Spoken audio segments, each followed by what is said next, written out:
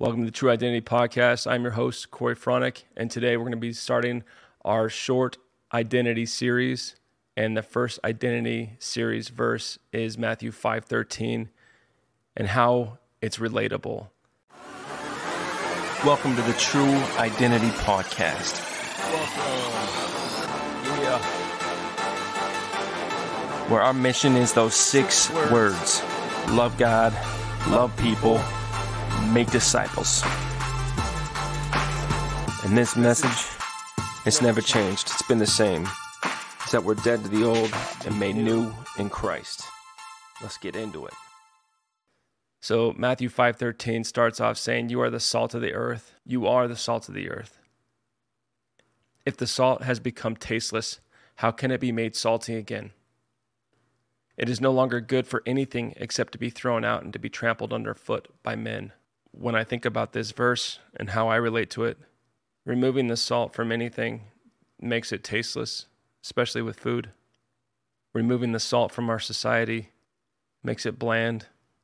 And how I relate to this is my identity is found in the ability to not be in this world. And sometimes that requires to be salty. And saltiness for me is sometimes not going along to get along, especially in today's age, when everybody's identity is found in something that's created. Identity in something that is true and eternal is unchangeable. And without a doubt, losing that saltiness is the beginning of tastelessness in our society and in our culture. And how I see that working for me is holding myself accountable, testing myself daily. Am I being salty in this response, or am I just going along to get along? When it comes time to get paid, am I humble in these moments?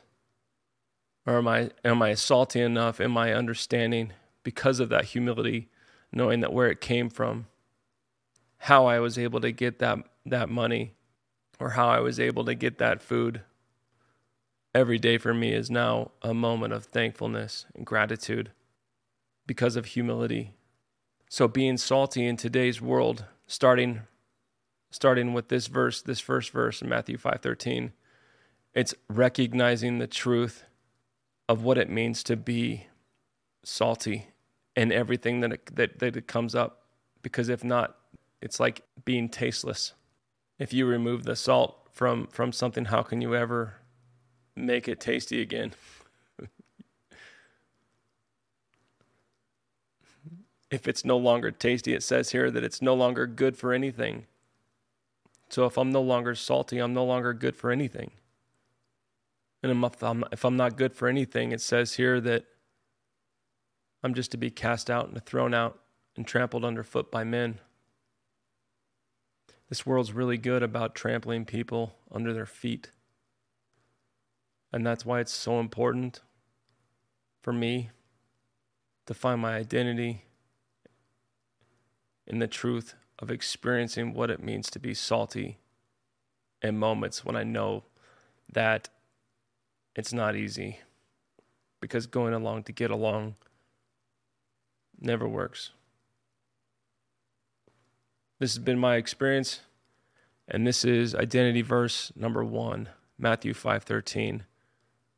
You are the salt of the earth. Go and experience this reality. You are the salt of the earth.